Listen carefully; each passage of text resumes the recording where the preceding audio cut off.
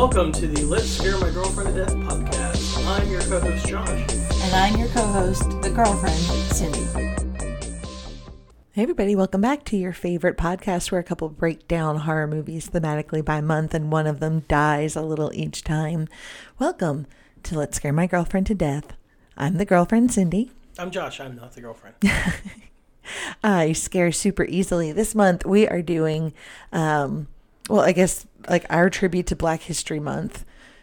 Do you want to kind of explain? Yeah, so basically it's just films that either have a lead protagonist / antagonist who is of color, specifically black, or made by a black filmmaker. Okay. Or in this case today, Both? Both. All right. So we watched Eve's Bayou. We've watched Candyman, the original one. Yeah, and I just want to go ahead and get this out of the way now because we didn't put anything with the last one. We missed a week, and we're going to carry this series over 1 week into March because I'd rather lose a week in March. Yeah. Because it's going to make more sense with what we're going to do in March anyway. But we had a technical problem, which we lost like a section of what we had recorded, and then combined with like a run of like illnesses, it just became impossible. So we lost a week. So apologies. That's why there was a week gap between Eve's Bayou and Candyman. Yep. There you go. Okay. Thank you for clearing it up. What are we watching this week? Tales from the Hood. Tales from the Hood. What year did This movie is fun as fuck. 1995. Okay. So in 1995, I was 15. How about you? Oh God, I should have pre-done the math on this, but so 92, 13. Okay. Yeah. Well, I would have been 12 when this came out because it came out in May. All right. So, but yeah. Tell me what was going. So who was president and all that? Those are the Clinton years. Yeah, we're deep in the Clinton years, which I don't know. We'll talk about this a little more probably either after this. Yeah, probably with this episode. All right. But the 90s are an interesting time because horror gets super glossy, and like when we get a lot of 90s horror, it's things like I know what you did last summer. It's things that are in the Scream mold of like subverting previous slasher type genre. All right. Or yeah, because horror we've talked about this. Horror thrives when things are chaotic, uncertain, and chaotic, and weird, and terrible. And for white people, the 90s were not that bad. Nope. So that's why you see a lot white straight people. Yeah. You see a lot of horror films in the 90s that are about black people because they're like, oh, it's not right for us. So in this week, we are watching Tales from the Hood. What can be more So the year 90s than that? The year this came out is Blossom.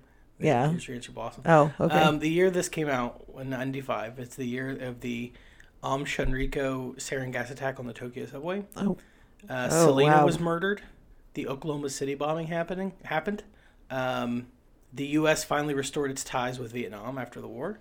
The PlayStation was released. That one blew my mind. The PlayStation? Like, because I think of the PlayStation as being like a early 2000s thing, which is wrong. It's early 90s. So, 95. And Mid-90s. Desert Storm officially ended.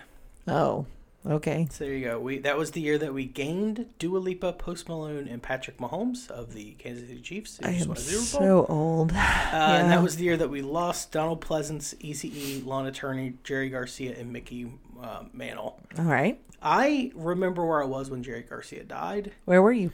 I was visiting my uncle with my dad over the summer in New Jersey. And okay. They were like, Jerry Garcia just died. I'm like, who's that? And my uncle's like, a hippie. It was a big deal. My family likes any sort of music festival, and what's more music festival-y than the Grateful Dead? That's kind of what we like. So, yeah, it was a big deal for us. Have the younger generations gotten on board with Fish? No. Thankfully. I mean, no, they have not. Fish.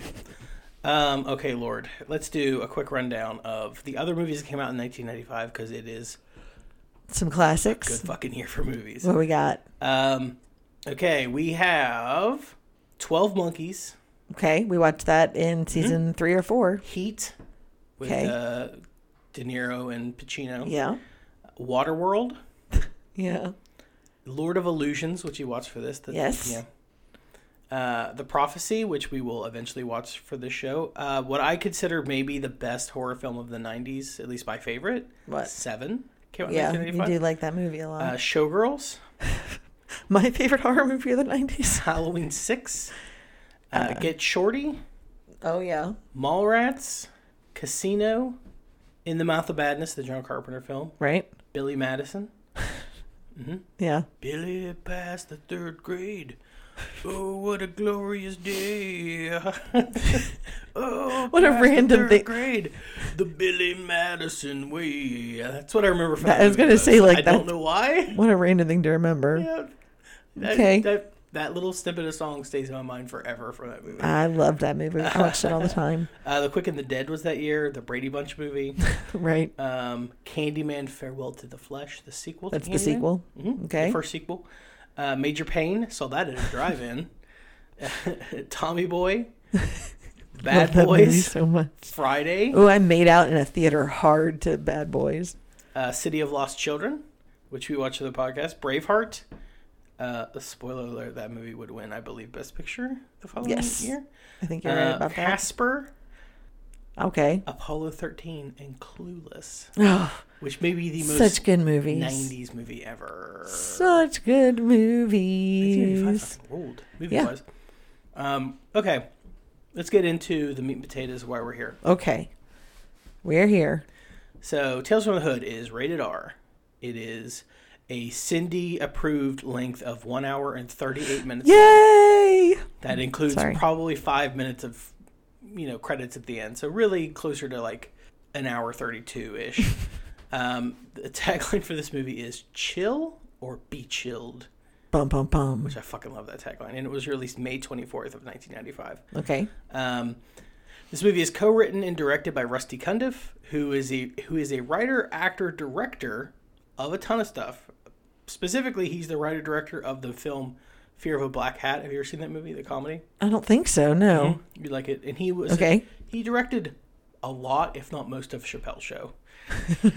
All right. So, okay. I just like the fact that like Rusty Cundiff made this movie, and then Chappelle was like, "You should make my show." I want my show to be just like that. Okay. So kind of an idea of what we're getting into. Yeah, it is co-produced and co-written by Darren Scott, who is the writer-producer of Tales from the Hood 2, and the producer of the Jonathan Brandis classic, The Stepfather 2. Yay. Yay. Where did you learn that song?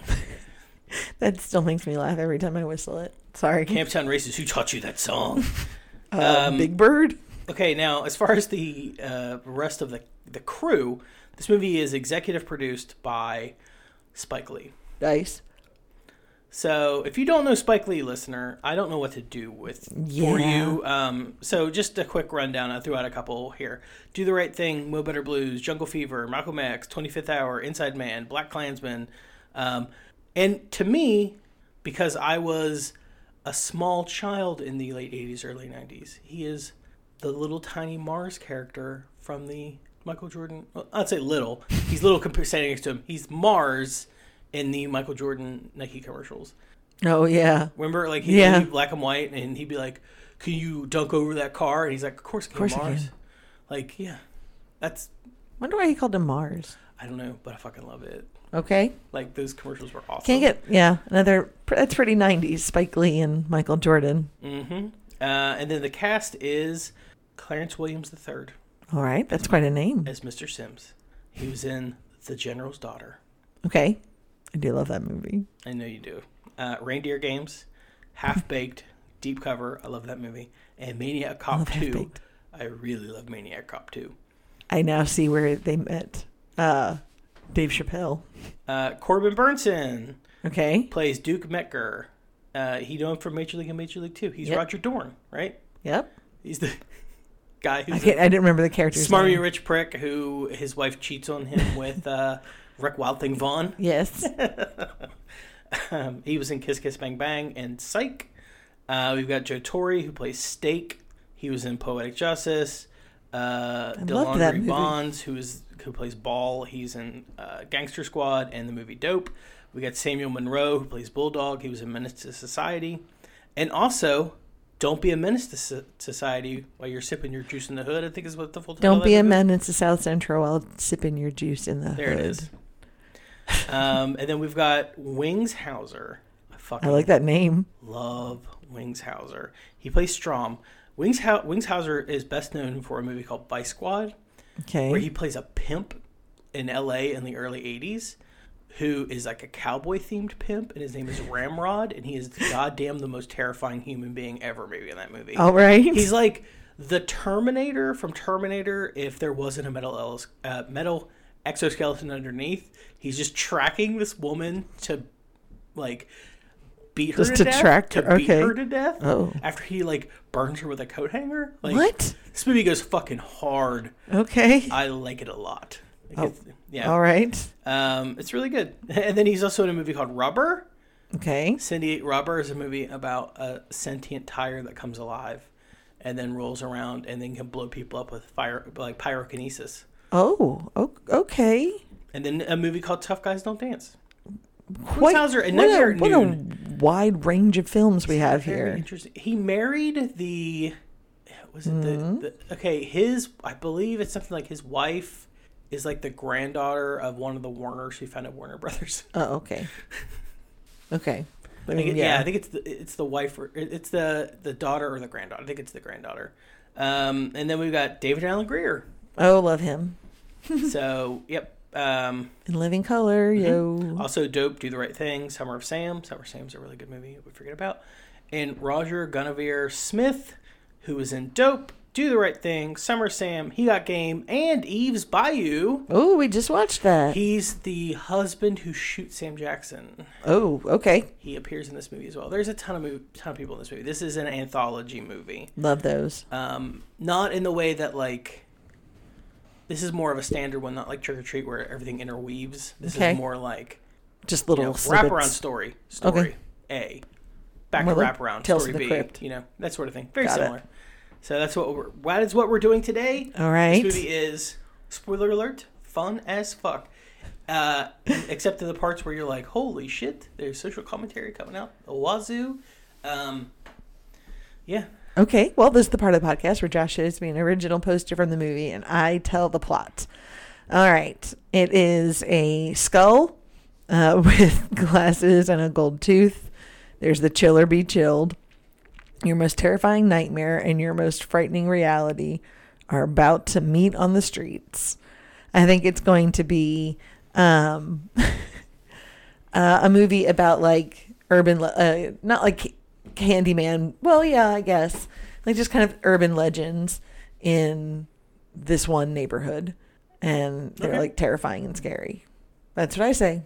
I like it. I think this movie is going to be one that you thoroughly enjoy. All right, And I want to talk about it more, but I can't until you watch it, so we need to go watch it. all right, then let's go. Join us, won't you? Mind the doors. Tales from the Hood. Let's roll, bud. In this neighborhood is a house where souls never rest. You're invited to share their secrets. I've been waiting for you boys. You're invited to share their tales. Unless, of course, you're scared. Tales of madness. Of revenge. The dolls don't want you there. They want reparation. Of horror. He thinks he needs to kill the monster.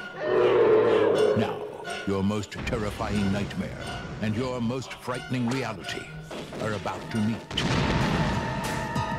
On the streets. Man, this is a trip, homie. I don't need nothing from no house of dead folks, okay? Death, it comes in many strange packages. The producer of Menace to Society and executive producer Spike Lee will take you to the outer limits of the inner city.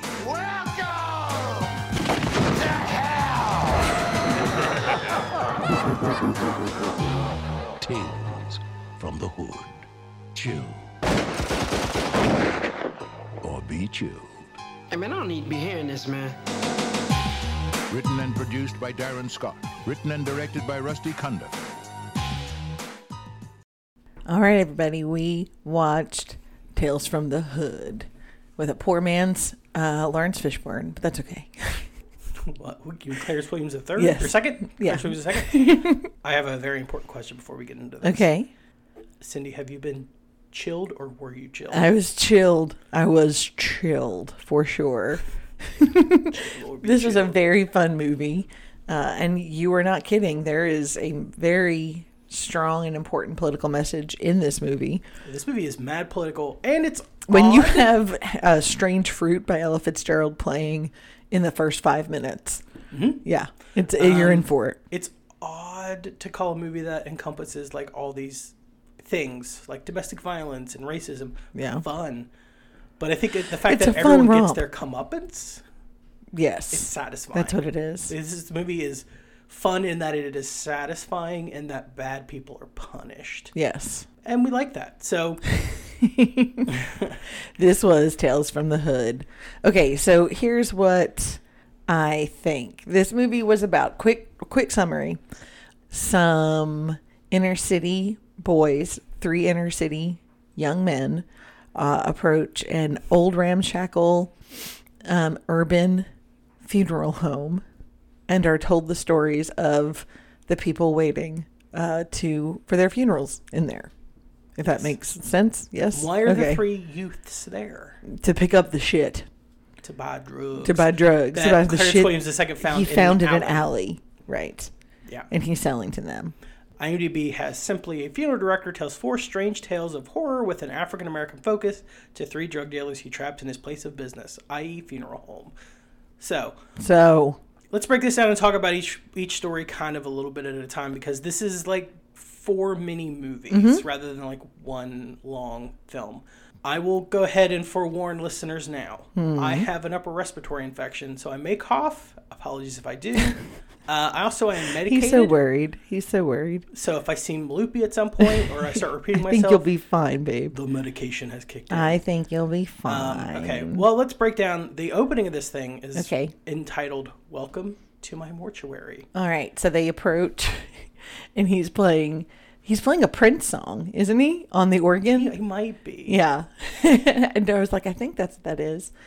And he's very... take Lawrence Fishburne and Gene Wilder's Gene Wilder's Willy Wonka, and you kind of have... Okay, I see where you're going with this. Yeah, you kind of have the funeral director who's showing them where their shit is, and they have to kind of go through the whole thing. Yeah, a funeral director with a secret that we'll get secret. to at the end. Okay. So yes, it's a South Central Los Angeles funeral home, and the people that come to buy the drugs are gang members Stack, Ball, and Bulldog. I did not know their names, so thank you there for you go. that. And they are there to buy drugs that Mr. Sims, our funeral director, who looks like a combination of Lawrence Fishburne and Willy Wonka. If Lawrence Fishburne Yes. played Willy Wonka, Oh, actually, yes, there you go. is selling these drugs that he found in the alley. Mm-hmm. So there you go. And then as he leads them down, he starts telling the story about, well, the first story, which is called Rogue Cop Revelation. Rogue Cop. Cop. And it's about something that we're so glad we left in the 90s and don't still have a problem with. That's getting worse by the week today's time. What was that? Did you just have a stroke? This is a problem that, definitely is not something that's still happening.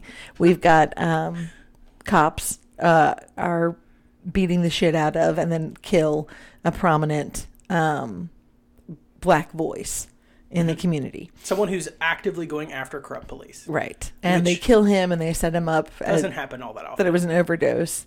And then all the time happens all the time. the one black cop who is there is haunted by him to bring justice to the men who murdered him. Yes. So he's a reverend who's very anti-drug, anti-police corruption. And then knowing this, they do the thing that is in like so many, it's like a staple of so many movies where cops want to fuck with someone. They pull you over and you're like, why'd you pull me over? And then they bust a taillight with their nightstick and they're like, Right. because you got a taillight that's out. And then they proceed to just beat the ever-loving shit out of this guy. And then the black cop tries to stop them, and then he's dragged away and convinced that they're going to take him to the hospital. And Really, they stage his death. They shoot him up with heroin, and then they Wings Hauser, I fucking love Wings Hauser, by the way. Yeah. He's the cop, the shitty cop that orchestrates all this. Yeah. He's so awesome in everything. Wings Hauser should have been in more shit. He like jumps off the car as it's moving and it goes into like the ocean, and then cut to a year later, and our black cop who wanted to be a hero is now an alcoholic. And then he's the ghost or spirit or whatever you want to call it from the Reverend reaches out to him and is like, bring them to me. So he convinces them to all go to the graveside. And they end up, of course, peeing on the man's grave because that's nice. And then he ends up grabbing that dude's dick. And so the Reverend comes back to life bringing as a him zombie. down.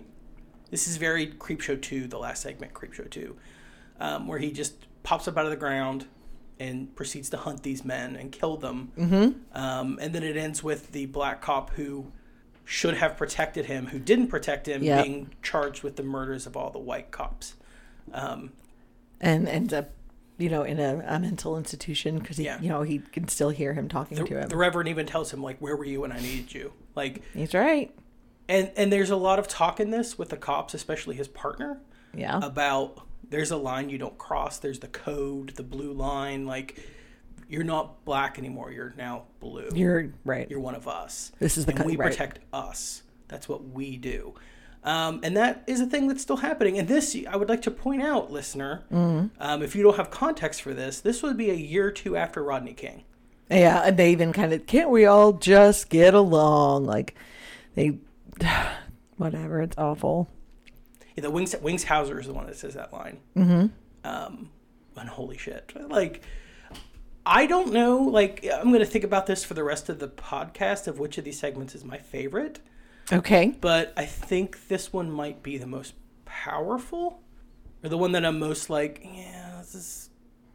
still like not made a lot of headway in this one. Yeah. Did, okay, never mind. So the second the vignettes is, this is the David Alan Grier one, right? It's called Boys Do Get Bruised. And it's, again, as a teacher, there were so many things, but there's a boy who starts a new school, and the teacher realizes like he's black and blue, and the teacher does a home visit, and the kid keeps drawing about this monster who's attacking him, and you learn that stepdad has a tattoo that says monster, and stepdad's beating the hell out of him, and the kid's drawings become like little like voodoo dolls that if you can like destroy the drawing, the person that he drew just falls or is destroyed.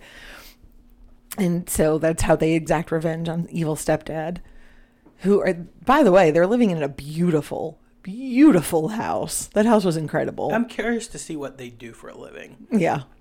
But yeah, you're right. Tyrone? What was stepdad's name? Oh Lord. Was it Tyrone? It was totally out of character. Yeah, it was Tyrone. David Alan Grier, who's like this, up to this point, famous for In Living Color and like the funny guy. Yeah.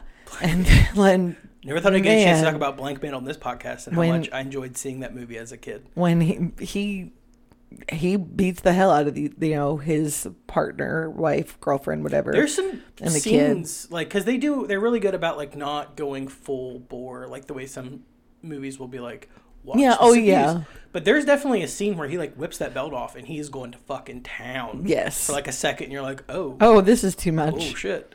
I think it is this thing that like horror films do every once in a while that is magical, where they will take a predominantly comedic actor and cast them in something either serious or scary, or in this case, both. And he was seriously it works scary so well because it subverts your expectations of them. Like, you would never think David Alan Grier would be the kind of person who could snatch off a belt and just beat the shit out of a child and a woman, but he apparently can play that person. He can and did.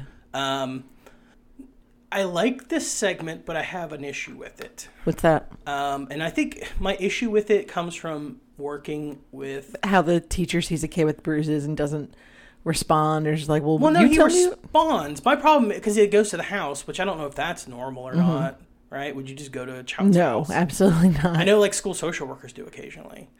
My thing is like, there's a lot of things that are put out, like hints for him to like chill the fuck out and leave the family alone because he's about to make things worse. Right, and he just doesn't. picks up on none of them. Yeah, he plows forward and inevitably does make things worse. I mean, he gets to be hero man at the end when he runs in and then probably gets his ass beat by David Alan Grier. Well, I love the fact that he sees David Alan Grier beating his wife through the window and is like, oh, no. And he runs inside and he's like, you better stop. And then David Alan Grier's like, the fuck out of my house. And just beats the shit out of this teacher. And I'm like... Pretty soundly, too. Like, damn. Way to go, bro. Way to run in and just absorb those punches, because apparently that's all you can do. David Alan Grier can fight. And who would have thought? The kid has to crush the paper up, and that's what twists him up in like a pretzel, and then they burn the paper to get rid of his body.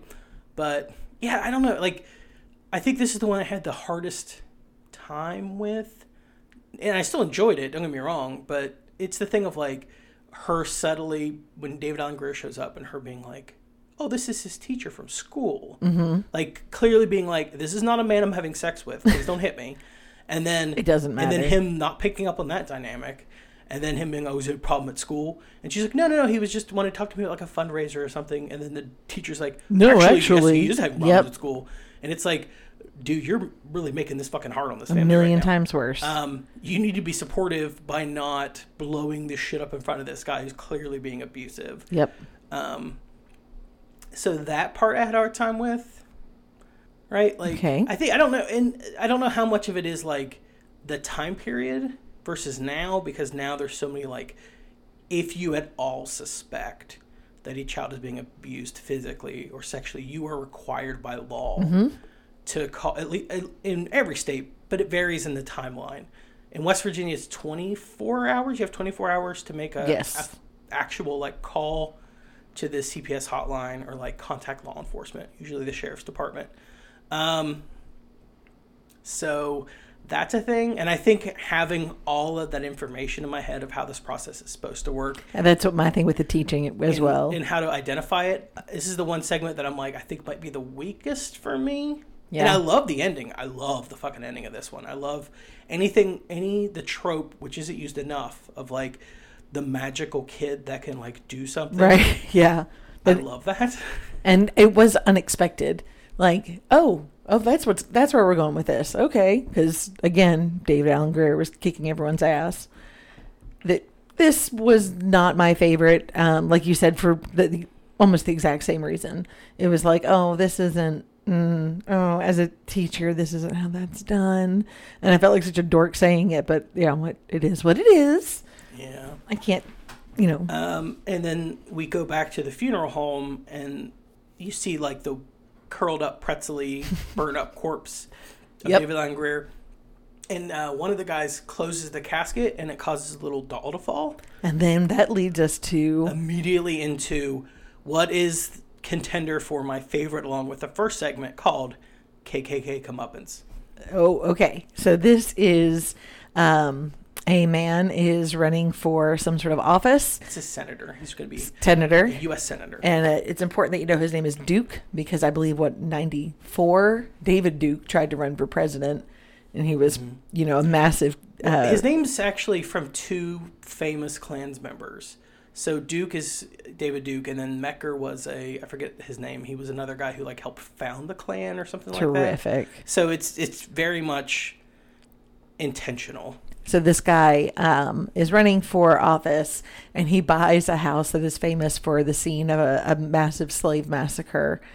And there's a mural on the wall of there. I guess the house was very, very haunted.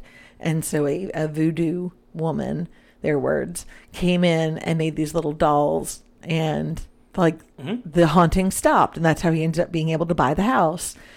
And he's this racist fucking asshole who, the mural comes alive and little dolls kill him, and it's adorable. That's not what I'm supposed to say. No. I wanted to double check. It's David Duke, and then Klansman turned white Aryan resistance founder Tom Metzger. Oh. Is how the name was from. Lovely. I'm going to make you love this segment even more before we talk about it. Okay. Make me Some love of these puppets that were reused for another film with puppets entitled Team America World Police. So there you go. I do love yeah, everything about what you just said. This is the segment that both of the director's parents appear in. So the dad plays the priest at Rhodey's funeral, and then the mom plays the woman in the painting with the dolls. That was Rusty Cundiff's parents. I didn't know that. That's cool. So he wanted to put him in somewhere, and that's where he put him in. I will say, I find it very interesting that he hires a black man to be his image consultant who's very smarmy, and he starts, like, later on, Corbin Burnson, Yeah. Duke Becker, starts repeating exact lines from him after he's died. Oh, yeah.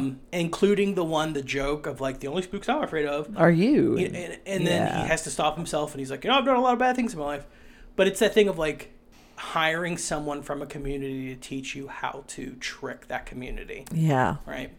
And it ends up kind of backfiring, and like, that guy ends up dying, and then Corbin Burnson's character is just fighting these little Ken dolls, and it's so fun. And yeah, he ends up getting kind of eaten to death and his face chewed off. Yep. It was great. One thing they do keep mentioning in this segment is the idea of reparations. Right? Yeah. And then specifically, like, the reparations in this sense are just leave us alone. Like, don't move into this house. Don't bring your bullshit in here. Like, understand that a terrible thing happened here. This should be a memorial to these people who died. Don't bring that white trash shit in here. Or that white supremacy trash in here. Which is exactly what he does. Here's the thing. I know a lot of white trash people. Not all of them are racist. Okay, fair. All racists are white trash, though. No, I'm not going to say that either. I know some really high-class white supremacist Don't worry, they're people. They're out there. trash. I mean, I'm saying, like, I don't like to paint racism with just a poor people brush. Okay. Because there's a lot of rich, shitty-ass fucking people out there. All right, I feel you. Again, I'd like to remind everyone of the slogan of this podcast: no war but class war. That's right. Okay. So, yeah, it's basically like he gets swarmed by these dolls, and then they eat his fucking face off, while the mom of the director watches on smiling, holding a doll, because it's the same thing we're dealing with now. And the thing that kind of bumps me out when you think about this movie is most of what they're talking about in these shorts are still issues now. Yes. Like the idea of trying to whitewash or paper over the past. We live in a society that right now is trying to use the term like helper for slaves in history books. Who's trying to not teach like anything about slavery, or that like at any point the founding fathers were bad or wrong, or America ever did anything wrong, which is lunacy. Yeah. Right? Like, not good. You can't have a country that's been around and as powerful as America has and not have done some shady fucking awful shit.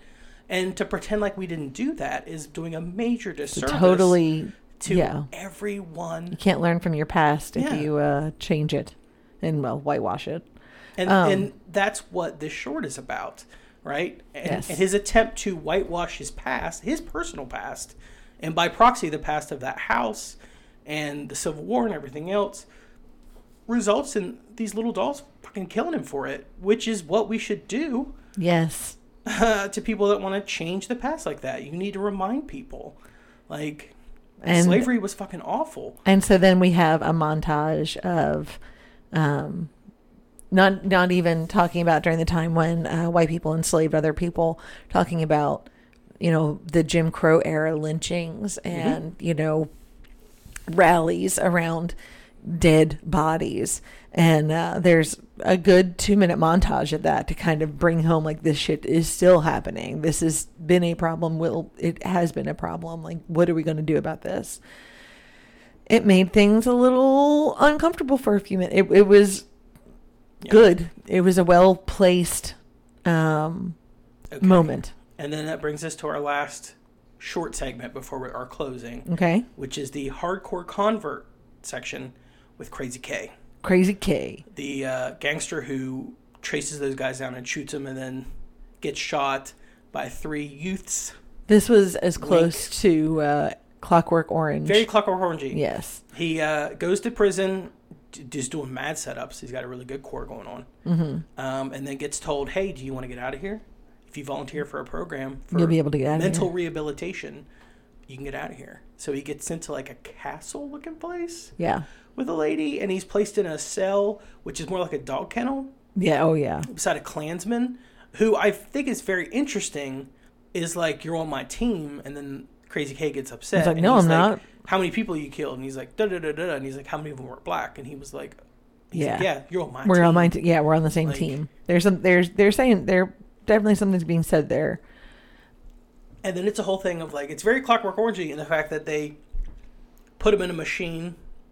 There was a weird like stopper thing that twisted up to his dick. Yeah. That I'm always like, I don't know what Why that's is- there for. I guess in case he pees himself, maybe. It's just to hold his dick in place. In case he pees. And then he spins on a table and they show him images of like horrible things Mm-hmm. in the hopes of like, you know, and make him experience people he's killed and hopefully feel some sort of guilt. Right. Or, And he you know, resists. catharsis or apologize for like being the way he is and live a better life. And he refuses. Yeah. And then when he's confronted with all the ghosts of the people he's killed, and then it turns out that he's actually, it was like his guardian angel giving him a chance to like Right. not go to hell forever. And And he has chosen hell. yep. And then it goes back to Him dying on a street corner, and you find out that the 3 kids who are back at the funeral home are the ones who killed him. And so when they see him there, Yep. they all start freaking out. For those of you keeping count at home, that is Stack, Ball, and Bulldog. Thank you. And then it just starts to kind of unravel, and they realize that they're not at a funeral home, they're in hell.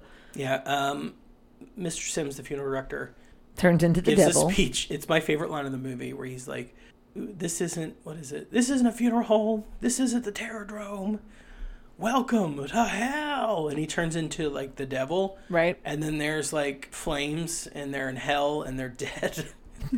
and I end this movie by being like, I enjoyed the shit out of that. It was very funny. Every time I watch this movie, I enjoy the shit out of it. There are 2 sequels to this, by the way. Are they any good? They're not nearly as good as the first one, but man, oh man, this first one is fucking gold.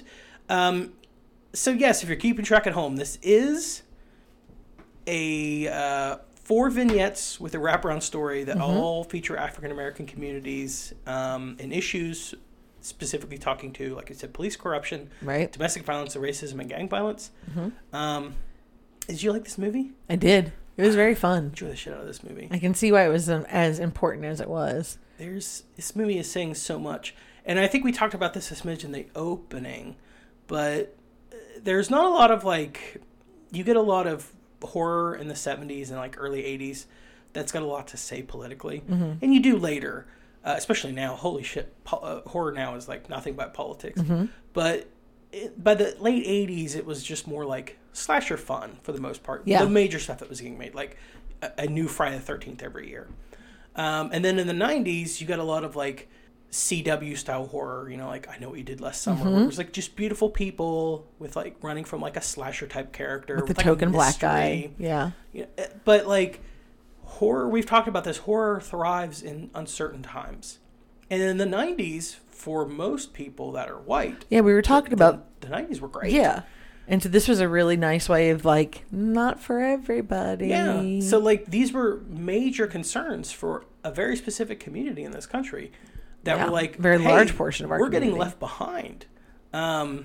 And that's still very much happening. It's happening more now than ever. Like not only like black communities, but like Native American community. I mean, my God. Indigenous people How- and... they just now are starting to, I mean, they got hit worse by COVID. Right. Than anyone. We don't talk about that. Appalachia, where we live, we get fucking little to no services. Yep. So there's these whole stretches of the country where things are not great and haven't been great for a very long time. And it's important to remember that. There are marginalized communities everywhere, but I just enjoy the fact that this is an anthology about a very specific marginalized community that is standing up in the middle of the 90s during the wonderful Clinton years and going, there's a lot of fucked up shit. Like, it's still not perfect, y'all. like, don't forget about us. Like, Totally agree. And that's why I enjoy this movie. And it's fucking fun. It's a movie is good just time. Fun as fuck. What are we watching next week? Something just as fun and short? Something just as short. I don't know if it'll be just as fun. Okay. We're going to do Candyman. We already did Candyman. No, the remake. Oh. No, the sequel. I don't know. It's hard to explain. Reimagining, however you want to call it. Okay. When did it come out? 2021. Oh. So, okay. Yeah. Yeah, I will say before we go, this movie is very much in the vein of the British horror anthology films of the 60s and 70s, like the original Tales from the Crypt, right? Not the HBO show. So I just thought that'd be of interest to people. If you watch this and you enjoy the anthology, like the anthology style, and you're like, I want more movies like this, that's where you want to go, like the 60s and 70s British anthology films. Who'd have thought? So let me ask you this: what was your least favorite segment? The teacher one. Yep, mine too. Your favorite? The last one. Crazy K? Crazy K. Crazy K was your favorite? I'm going to go with KKK Comeuppance is my favorite. Okay. Yeah, that's a good one. It's followed very closely by the one with the police at the beginning. Okay.